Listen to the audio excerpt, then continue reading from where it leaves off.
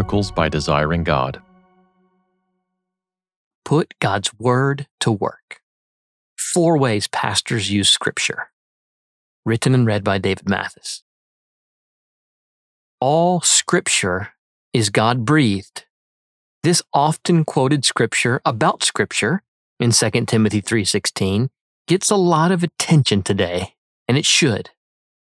Many fine defenses of the classical understanding of these 3 Greek words, all Scripture, God-breathed, have been published in recent decades. The God-inspired or God-exhaled nature of Holy Scripture is worth receiving and defending and, as the rest of the verse reads, putting to use. Theorize and argue about it as we might, a second foot lands that makes this a strikingly practical text. All Scripture is breathed out by God and profitable for teaching, for reproof, for correction, and for training in righteousness. Take up Scripture and use it, Paul writes. It is profitable, that is, valuable, beneficial, useful. We might even say it's doubly useful, not only for those who are taught, reproved, corrected, and trained, but also for the teacher himself. That's the purpose that Paul gives, that the man of God, the teacher himself, may be complete, equipped for every good work. Scripture not only profits the people, it equips the teachers.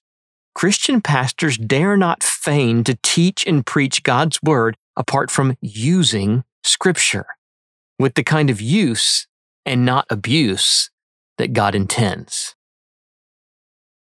Are the 4 in order? Now, ancient letter writing was an expensive and time-consuming endeavor. We shouldn't assume the kind of speed and carelessness with which we dash off emails today. Skilled craftsmen like Paul would thoughtfully plan and draft and rewrite and edit and proof their epistles before those words hit the Roman roads. So when an apostle lists a sequence, like the last part of 2 Timothy 3:16, for teaching, for reproof, for correction, and for training in righteousness, he means it. He thought of this list, ordered it, drafted it, reviewed it, and finalized it. The Theological Dictionary of the New Testament goes as far as to say that this is, quote, obviously a planned sequence in this list of nouns, end quote. While guarding against overreading this order, we can look for reasons why Paul chooses these particular words and arranges them like he does. Let's consider then this planned sequence for the pastoral use of Scripture in the local church. How might these specific activities clarify our calling and our practice as pastor teachers? First and foremost, teach. It's no surprise that Paul would begin with teaching. Teaching is the distinctive central labor of the pastor elders in the life of the local church. The risen Christ gives his church its pastors and teachers, leaders who speak the word of God, overseers who not only exercise authority, but do so mainly through teaching the gathered church. Good pastor elders labor in preaching and teaching. The heart of their calling is not their own wisdom or life hacks or executive savvy, but feeding souls through teaching and preaching God's Word. So, Paul takes a deep breath after verse 17, and then he says, after a long, loaded preamble, preach the Word in 2 Timothy 4:2. And such pastoral preaching in the life of the local church is clearly bound up with teaching. Preach the Word, reprove, rebuke, and exhort with complete patience and teaching. For the time is coming when people will not endure sound teaching. Let's not miss the prevenient nature of Christian preaching and teaching. Ideally, instruction in sound doctrine begins before the church encounters error. Preaching the Word and teaching the Scriptures is steady-state, everyday Christian pastoral ministry. We feed the souls of the sheep on God's words. His Scriptures are the green pastures and the still waters to which good shepherds lead their flock. First comes faithful, heartful preaching and teaching as daily bread and water. Then comes the defense of the flock as various threats arise. If the sequence of nouns in 2 Timothy 3:16 represents 4 distinct aspects of the pastoral use of Scripture, then it is hard to imagine another activity appearing first.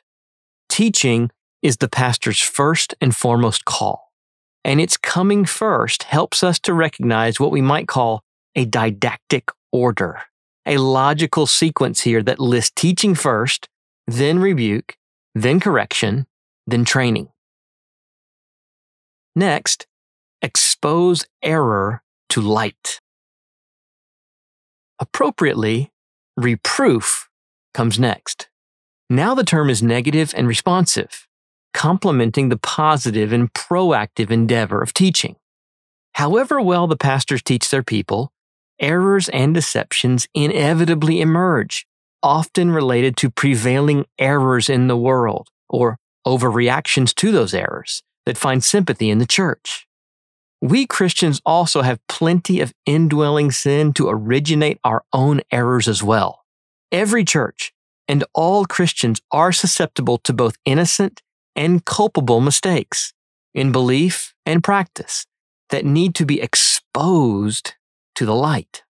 Paired with teaching, this reproof, says Gordon Fee, is the other side of the task. The pastor must use Scripture to expose the errors of the false teachers and their teachings. Exposing error to light through words is the heart of this second activity. Good preaching and teaching exposes errors, yet without letting error set the agenda. Teaching is the tip of the spear, and the advancing spear divides truth from lies and from half-truths, and sheds fresh light on unlit nooks and crannies, enlightening dark minds and convicting compromised hearts. Pastoral exposition, then, not only exposes our people to the light by faithfully teaching Scripture, it also exposes remaining pockets of darkness in us and in our habits of life. And such exposure of error need not be combative or heavy-handed. Rather, like pastoral admonition, which is an even stronger word in the New Testament, reproof is familial. The Apostle Paul says he wrote to the Corinthians not to shame them, but as a father to beloved children. If even admonition is to be brotherly rather than adversarial, then wise shepherds, as fathers and brothers to the flock, will expose errors with the same hope, patience, and Christian grace they exercise in their teaching. The call to reprove is no license to sin, abandon self-control, or to draw attention to the teacher's own smarts as the one who knows better. Good pastors lovingly expose error, however gently or severely the situation requires, because we have a clear, objective, fixed standard of truth outside ourselves. In a world of endless shades of gray, how could we presume to claim what's in error and what's not? Because we have and teach the Scriptures, not our own abilities, but God's written word. As Robert Yarbrough comments, on what basis does any pastor stand in undertaking such a daunting responsibility? It is the Scriptures that furnish guidance and divine authority for servants of that word to perform this necessary function. That is, reproof. Then, envision the path forward. So, back to the sequence. Let's say God's word is being taught, and along the way, error is exposed. Now what? Then follows correction. Correction moves from ideas to actions, from exposing false teaching to envisioning godly living and tactical hope. Correction charts a course for healing, for reformation, for restoration, for shining light on the path that is an escape from the dark. According to Yarbrough, pastors do not merely rebuke, they restore and point in corrective directions. Correction, says Philip Towner, is the activity that follows rebuke. Hebrews 12:13 captures it using the same root word, make straight paths for your feet, so that what is lame may not be put out of joint, but rather be healed. Correction resets the broken bone, that it might properly heal. It's a companion to reproof that emphasizes the behavioral, ethical side. While reproof brings error to light, correction directs sinners toward recovery. When errors come to light, when you realize, oh no, I've been wrong, correction is the next step.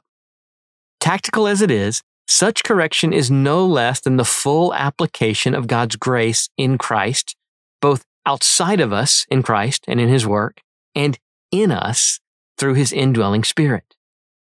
God's Word both announces His forgiveness in our exposed sins and summons us to practical holiness empowered by the Spirit.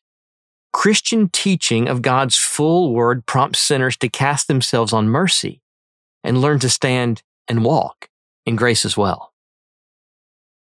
Finally, train them to live well. Last of the four, and a fitting conclusion to the didactic sequence, is training, which is a freighted concept in the ancient word and in the New Testament, the Greek paideia. Not merely verbal, but tactical, this corresponds to correcting as its positive side. Training involves conditioning the inner person through inculcating the acts and habits that will reflect God's own character, His righteousness, in relationship with His people. As Jesus spoke about His disciples being trained during their time with Him, so we mean to disciple our people toward Christian maturity. And maturity, in any sphere of human life, does not come automatically, but through intentional conditioning. Discipling actually does something. It changes the disciple. It reshapes the soul and its patterns of thought and delights, and greatly so over time. And such training is typically not easy, but requires persisting in moments of discomfort, even pain, to endure on the path toward the reward set before us.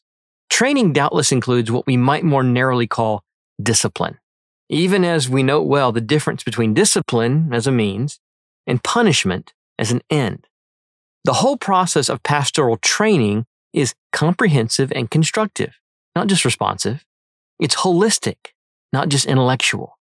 This training in righteousness, in righteous living, in Christian behavior, begins in our teaching, but doesn't end with our words. To train our people, we pastors must be among them and have our people among us. Together, as pastoral teams, we teach the church how to live from Scripture and then model Christian conduct in everyday life. In the midst of caring for the whole flock, through teaching, counseling, and being examples, we also entrust the central truths to faithful men who will be able to teach others also. 2 Timothy 2:2. That is, we disciple and seek to invest in future leaders, whether vocational or non-vocational, who we hope will join us in the work and do the same. We labor to raise up men who will use God's word well, to teach, reprove, correct, and train in righteousness, even long after we're gone. For more resources, visit desiringgod.org.